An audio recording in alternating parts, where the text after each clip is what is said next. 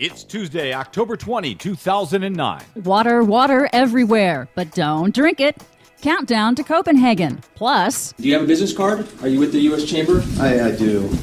Can I see your business card? Can I see yours? I'll show you mine if you show me yours. The media and the U.S. Chamber of Commerce get punked. Oh, man, do I love that story. All of that and more straight ahead. I'm Brad Friedman of BradBlog.com. And I'm Desi Doyen. Prepare for 6 minutes of green news and snarky comment. This is a fraudulent press activity and a stunt. Hey, I don't make fun of you, U.S. Chamber of Commerce. All right, maybe just a little. But this is no fraudulent press activity. This is your Green News Report.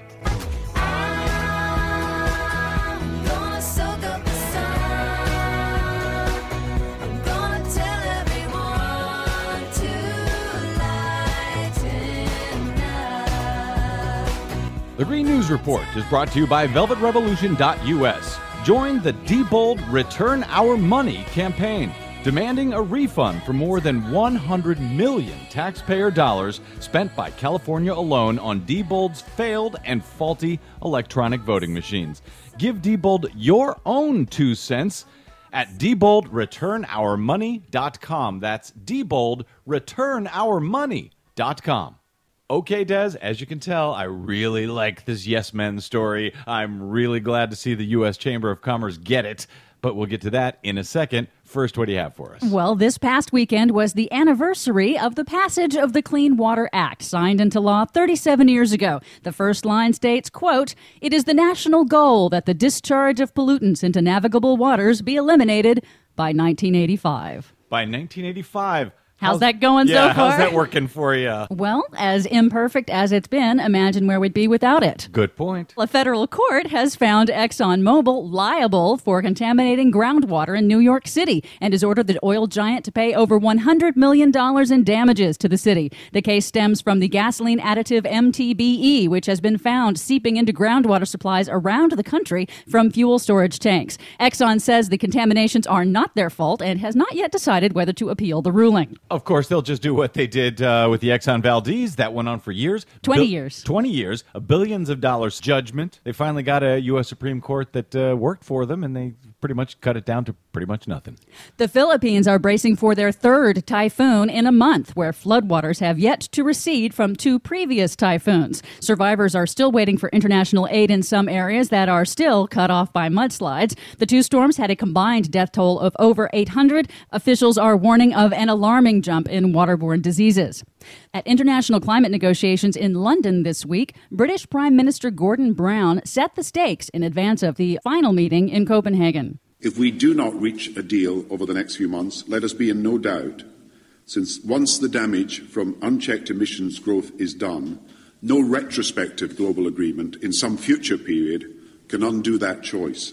By then, it will be irretrievably too late. Wow, pretty alarmist, isn't it? Meanwhile, the United Nations climate chief says he doesn't think a treaty will be completed in the Copenhagen talks in December, but he's optimistic a framework for moving forward will emerge, with details to be determined later on. Are you optimistic, Des? That a framework will come out? Yes. Now, that's what worked with the Montreal Protocol that dealt with the hole in the ozone layer before. It took them 3 years to fill out the details. And that hole in the ozone layer was subsequently... It's a successful treaty. It Right. has been dealt with.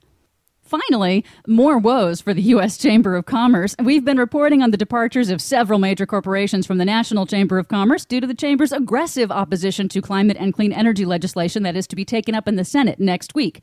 So, Monday, media outlets were understandably stunned at a hastily called press conference when a Chamber spokesman announced a major reversal, that the Chamber would officially support climate change legislation.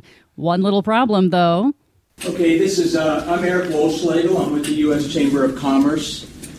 This is not an official U.S. Chamber of Commerce event. This guy is a fraud. He's lying. This is, a stunt that I've never seen before. Whatever this gentleman here said to you today is irrelevant. It's not factual. This is a fraudulent press conference. Okay? He's misrepresenting the U.S. Chamber of Commerce. Oh, man, that was awesome. Yeah, it turns out that wasn't a real press conference at all, but the corporate pranksters, the yes men. The National Chamber of Commerce spokesman did intervene in time to stop the conference. The assembled journalists were clearly confused, and of course, the chamber was not amused. Yeah, and the guy who showed up from the chamber to stop the conference looked more like an actor than the actual guy who was the actor, acting like he was with the U.S. Chamber. Yeah, the chamber immediately released a statement reiterating its complete opposition to Senate legislation and said it might even pursue criminal charges for fraud. Why did they do it? You came in here this morning saying you're with the Chamber of Commerce, and you're not. Who are you? Well, I represent the position that the Chamber of Commerce must take, and the inevitable position that it must take. You can see that entire video at our website, greennews.bradblog.com. That and a whole bunch more. I'm Brad Friedman. And I'm Desi Doyen. And this has been your Green News Report. Then I'll get on my knees.